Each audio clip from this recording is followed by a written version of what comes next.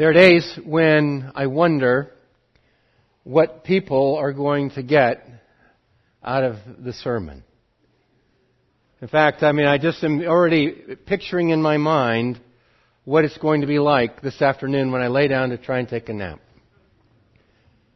And I can just imagine somebody asking, someone who was here this morning, well, what did the pastor talk about? And the answer, I hope you'll at least get this, right? The answer is, he talked about sin. Well, what did he say about sin? I'm sure the conversation will go maybe that far. He's against it. The end. Right? That's probably what people will get from the message. Well, if you get that, that's great. But there's more. There's much, much more. And I am against sin. And I want you to be free from it so much.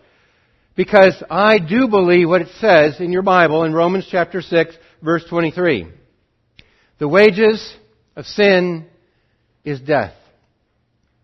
Now granted, most of us think about experiencing death at the very end. Like one time, we're going to experience death and that's it.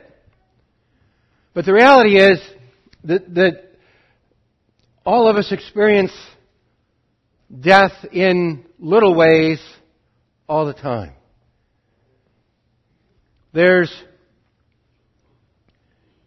the relapse that someone who's addicted has, and that's probably not just a little death, that's a big death, and that stings and it hurts for a long time. There's a death that comes when there's just this little lie and it looked like it was going to make the problem go away, and then it gets uncovered. And there's this experience of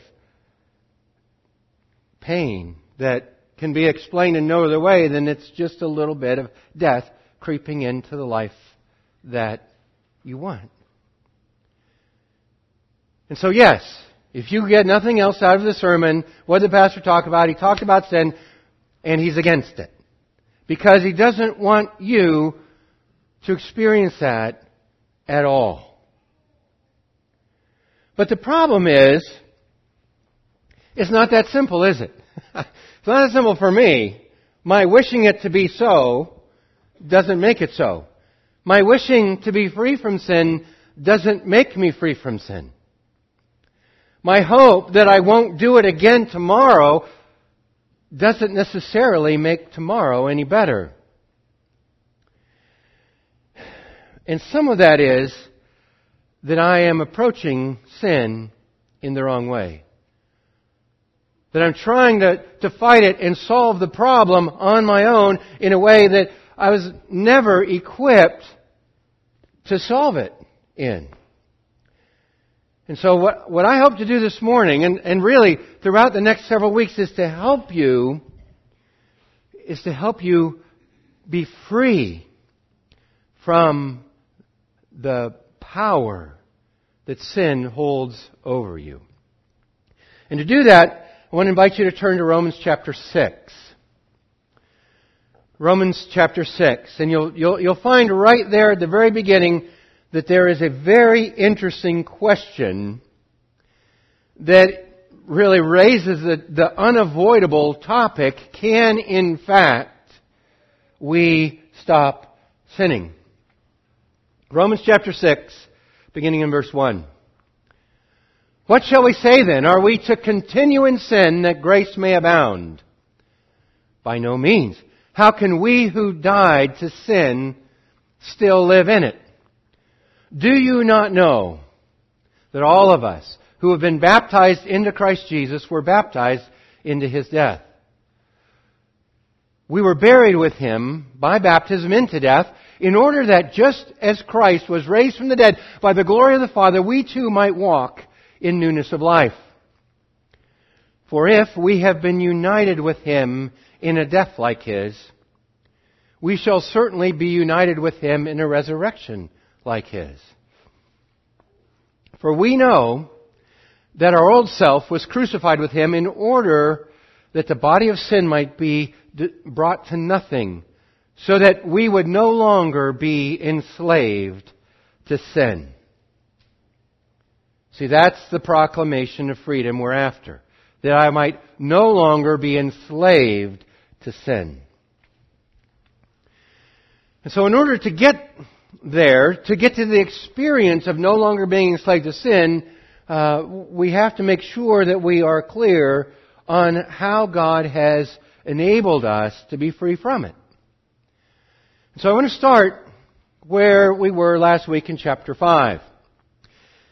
And in chapter 5, this is my summary of chapter 5. Okay? That there are two spheres of living, two ways of living.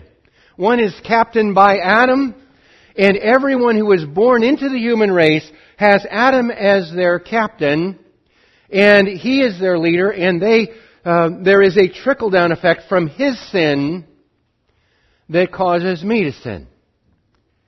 The fact that there is sin in Adam means that there is condemnation and death that comes to everybody who is descended from Adam. And I can say, I can wish it weren't that way, I could hope for it to be better, but the reality is that's the way that it is.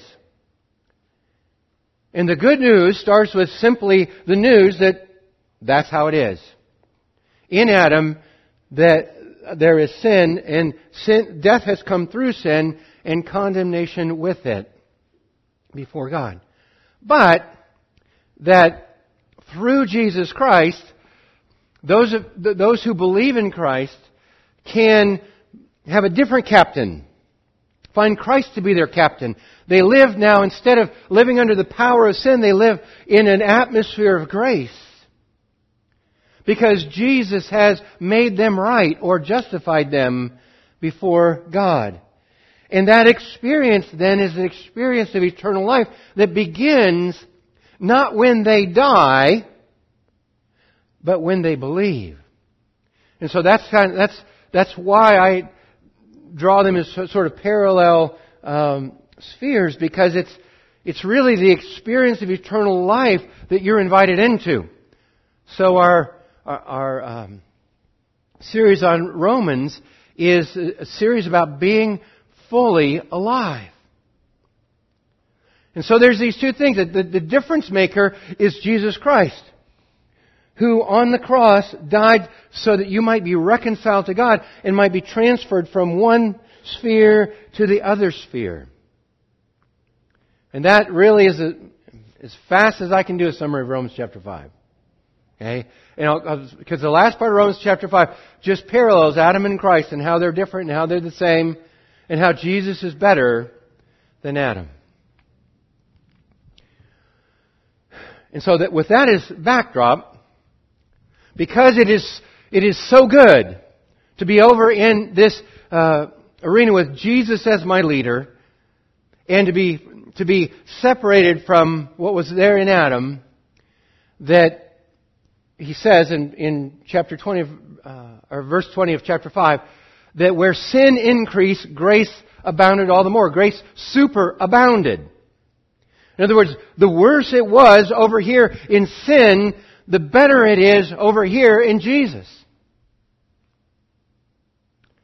Which makes someone who's a little skeptical about this ask the question in Romans chapter 6, verse 1, what are we going to say then? Are we going to continue in sin that grace may abound? Are we going to continue in sin that grace may abound? This sounds like a very simple question, a simple problem. I mean, if you have a good attitude, right, you're going to say, of course not. But there are days when we don't all have good attitudes, right? There are days when there is a little more temptation than others. And we are thankful there's a lot of grace.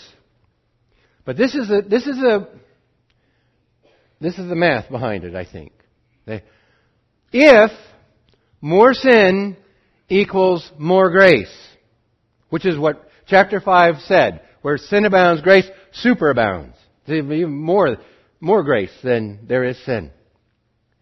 I like to sin, and God likes to forgive. Therefore, when I sin, everybody wins.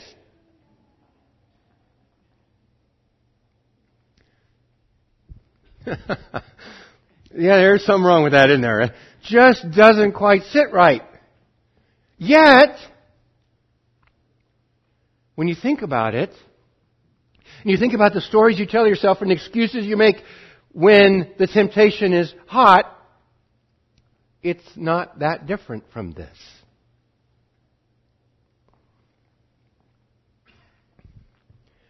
So the question that he asks is kind of he asks it in a way that most of us would resonate with.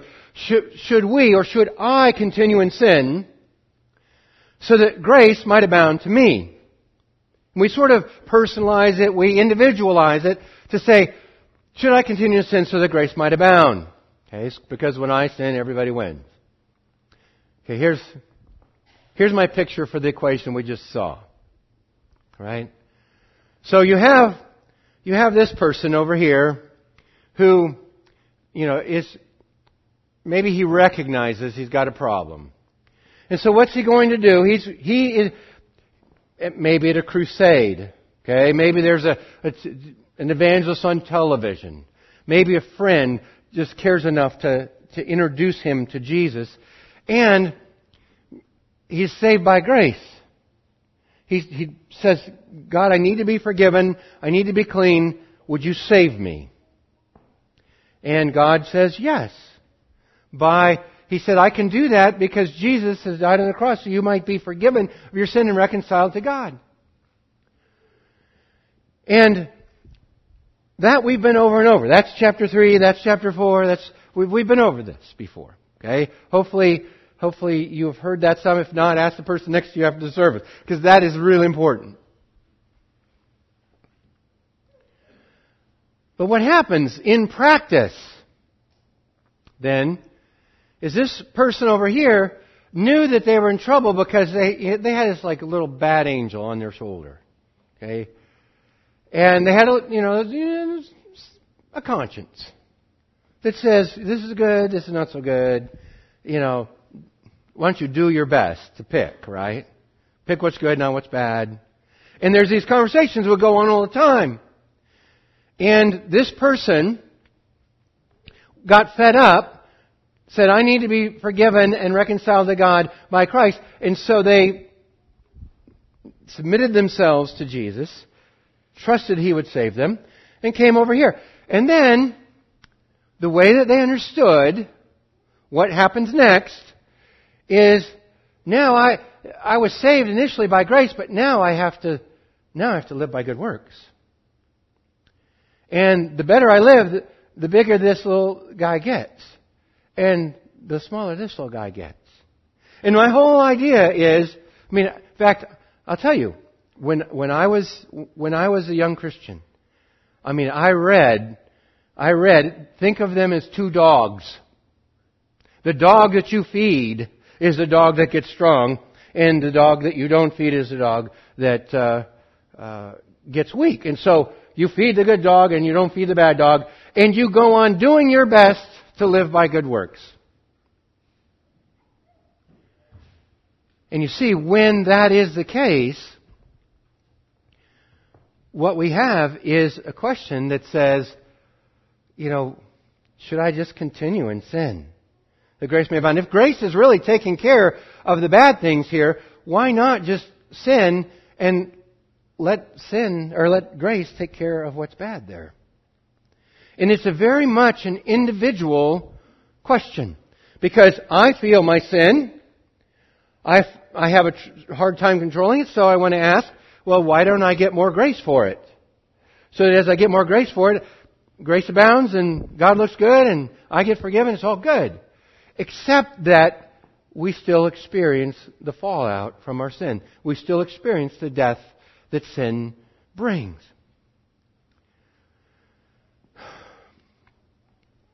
want you to notice that he doesn't answer the question. So my proposed answer to the question, what am I going to do about my sin, is do your best. Live by being good. That's not how Paul answers the question in Romans chapter 6. Shall we continue in sin that grace may abound? By no means. How can we who died to sin live in it any longer? How can we still live in it? And if you look at this, you see, there's nothing in this equation about dying to sin. It says, how can we who died to sin still live in it? And here I have nothing about that. I only have do your best. Do your best is not good news.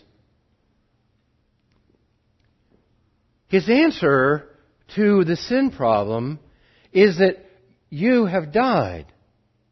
I have died. We have died to sin. If you've trusted Christ, you have died to sin. How can you live in it any longer?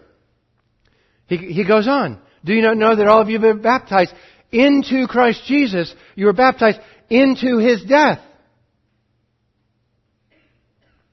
His answer for sin, he hasn't even come close to saying, do a little better. He's simply saying, you are dead to that sin. You have been baptized into Christ Jesus. You're baptized into His death. You don't have the same relationship to sin that you had before. Then he goes on. In verse 4, he says we are buried with Him. Verse 5, we are united with Him. Verse 6, we are crucified with Him. In other words, his answer to should we continue in sin is no, because by faith you have been united with Jesus. Now, that just seems like, if you're not like shaking your head, what in the world are we talking about here? Okay? Being with Christ, being united with Christ. Let me try this. To be united with Christ means that His history is my history. What is true of Him is true of me. His relationship to sin is my relationship to sin. His freedom from sin is my freedom from sin. Because I'm united with Him, His personal history is my history. Okay? We don't think this way very often. We normally think like, here I am, Jesus has done something for me, Jesus and me, we're pals. We don't think of this. This seems a little harder. And we're going to spend a couple weeks on this because this is such an important idea. That I am united with Christ. Let me try this. So, one of the pictures of this in the New Testament is the picture of a husband and wife.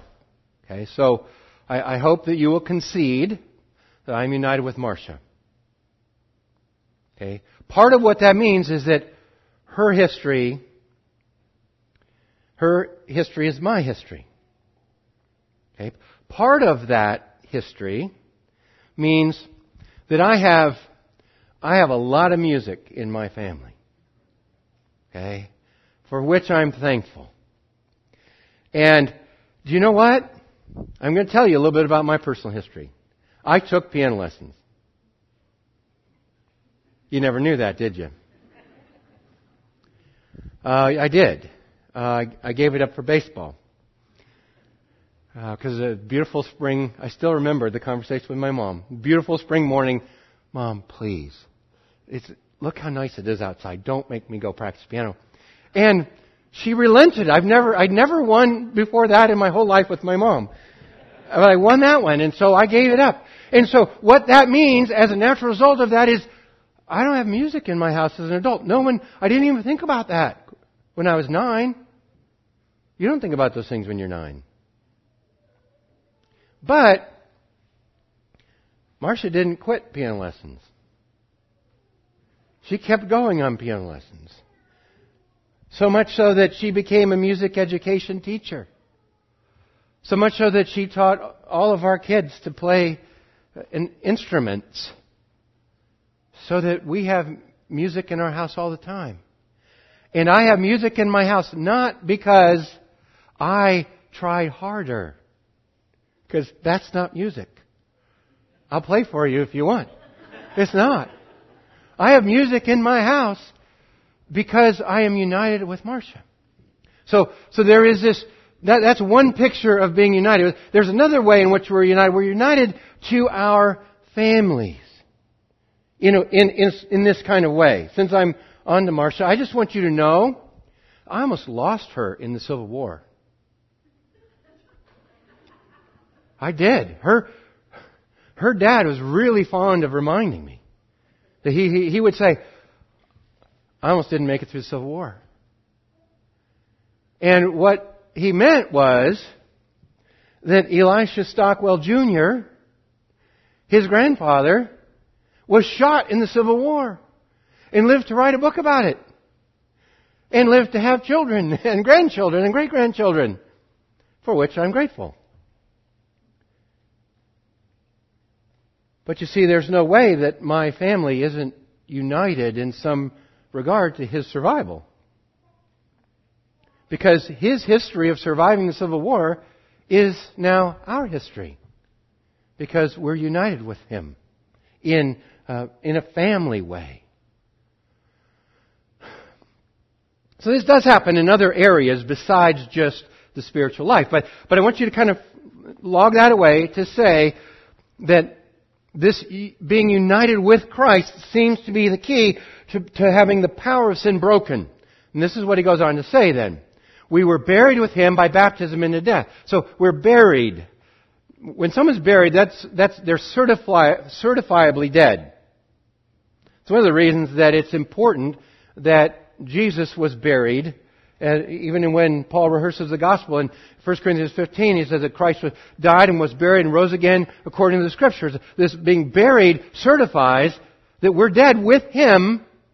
Okay, we're buried with him in baptism, by baptism into death, in order that just as Christ was raised from the dead by the glory of the Father, we too might walk in the newness of life. And so somehow we correspond to the death of Jesus, but we also correspond to this new life that Jesus had, this resurrection life. Okay, here it is again in verse 5. We are united with him in a death like his. We shall certainly be united with him in a resurrection like his. And again in verse 6. We know that our old self was crucified with him in order that the body of sin might be brought to nothing, so that we would no longer be enslaved to sin. So whatever is happening with this death with Christ, this resurrection with Christ, it is happening so that we might not have to do what sin wants us to do, so that we might be free. Okay, so I'm going to go back to the picture. I've changed it just a little bit because this is a way that the Scripture describes our new life in Christ. There is, in verse 6, it talks about our old self. Okay, and here it says in Adam we had this old self. Okay, in Romans 8 it talks about the flesh. In Colossians 1 it talks about being transferred out of the kingdom of darkness into the kingdom of his dear Son. Okay, talks about having new life, living by the Spirit, all of this in Christ. How you get there, in chapter 5 it says you get there by being justified through Jesus Christ our Lord. In chapter 6 it clarifies a little bit that through the death, burial, and resurrection of Jesus and being with Jesus in that, I am now transferred into this new life. So that the life I live now, in fact, that's That's what it says in Galatians. I have been crucified with Christ. It's no longer I who live, but Christ who lives in me. And the life I now live in the flesh, I live by faith in the Son of God who loved me and gave Himself for me. My personal identity is so tied up with Jesus that the life I live by faith in the Son of God who loved me and gave Himself for me. See, the message is exactly the same. He loved me, gave Himself for me, but it wasn't merely to get me to cross over and get saved. He loved me and gave Himself for me so that I might be free from sin and that He might live in me, empowering me to have a new life. Okay, so this is a way to think about it, okay? You'll notice here that there's nobody on the shoulder, right? Because we just sort of made that up. That's not really a thing. What's really a thing is that I am over here in Adam under the power of sin.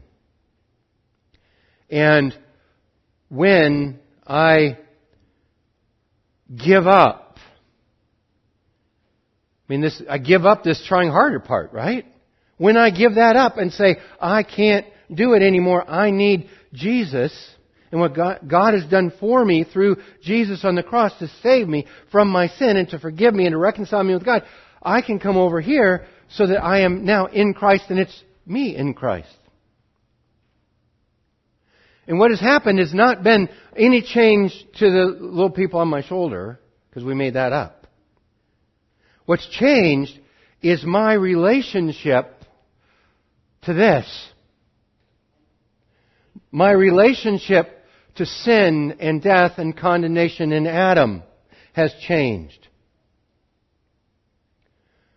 So that now, just like Jesus died and was buried and rose again, I died with Him, was buried, and rose to a new life over here. That I begin when I cross over, not when I die.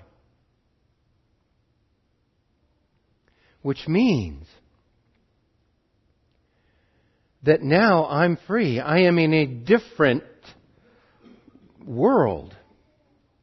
And what I do as a Christian is not try harder to do better and fight this sin, voice on my shoulders. What I do is I try and figure out what is this new life like that has been won for me by Jesus.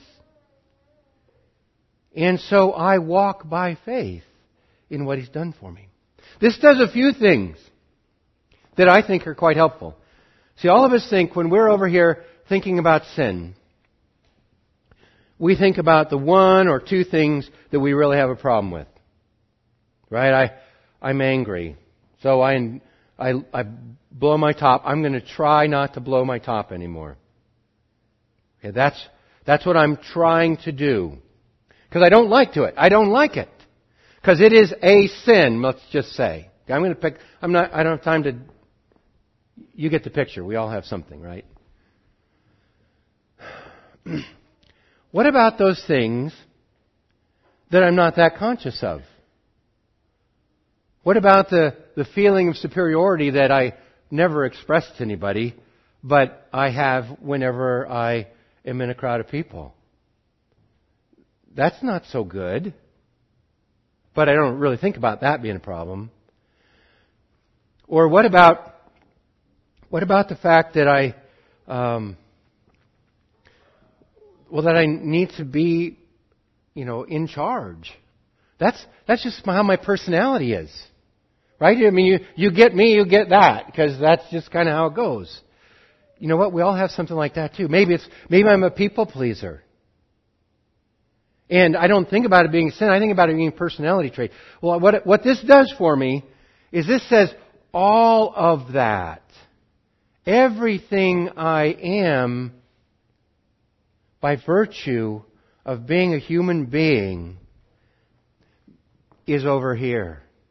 And until I am completely redeemed, until I am completely transformed, I still have vestiges of that over here. But my relationship to it's changed. It's not just take it or leave it because this is who I am. It's now, wait a minute, there's some death in that. There's some badness in me that, I don't want any longer. And I don't really recognize it, but it does cause problems between me and other people. And whatever it is, all of that, my relationship to it has changed because I've died with Christ, been buried with Him, and have risen to a new life that I live now. And so all of it has to be made new. Which is a very different proposal than trying harder and doing better. And I'm just going to suggest to you, that's the way we roll. We normally roll by saying, I'm going to try harder and do better. You see, here is as clearly as he can state it. We are united with Him in a death like His, so we will certainly be united with Him in a resurrection like His. Okay? So dying to this and a new life over here, that's as clearly as God can say, you're a new person when you trust Christ. Stop being like this. Okay? Trust that the death blow has been dealt to it. And you can live a new life. We were crucified with Him so that the body of sin, this total me, okay, this total me that has its good parts, has its bad parts, that I never really thought of as sinful all the time, that it might be brought to nothing, so that I might no longer be a slave to what is over here. So that's how we get free. That's the provision God has made for us to be free. So we're going to have to go back to this over and over. In fact, all of chapter 6 is about this and the practical application of this to what it means to us day by day. But I just want to suggest that we need to be free from sin, and we don't get free by trying harder to do better. Okay, this is the try harder model. And it doesn't work. But the natural thing we do when we say, my identity is unchanged, so I'm still the same person, I don't change. When we are not a new person in Christ, all that's left for us is to try harder, which is very natural. So much so that in Colossians, I read this just in my quiet time yesterday, if with Christ you died, same premise. You're going to be new here. You died to the elemental spirits of the world, to the way that the world talks to you, to everything that's over there in Adam. You died to it. Why? As if you were still alive over there, because you're not, do you still submit to its regulations? Here's what people try. Don't handle, don't taste, don't touch. Never heard that, have you? Legalism is born from religious people trying to manage their sin. We are not talking about sin management here. We are talking about sin freedom.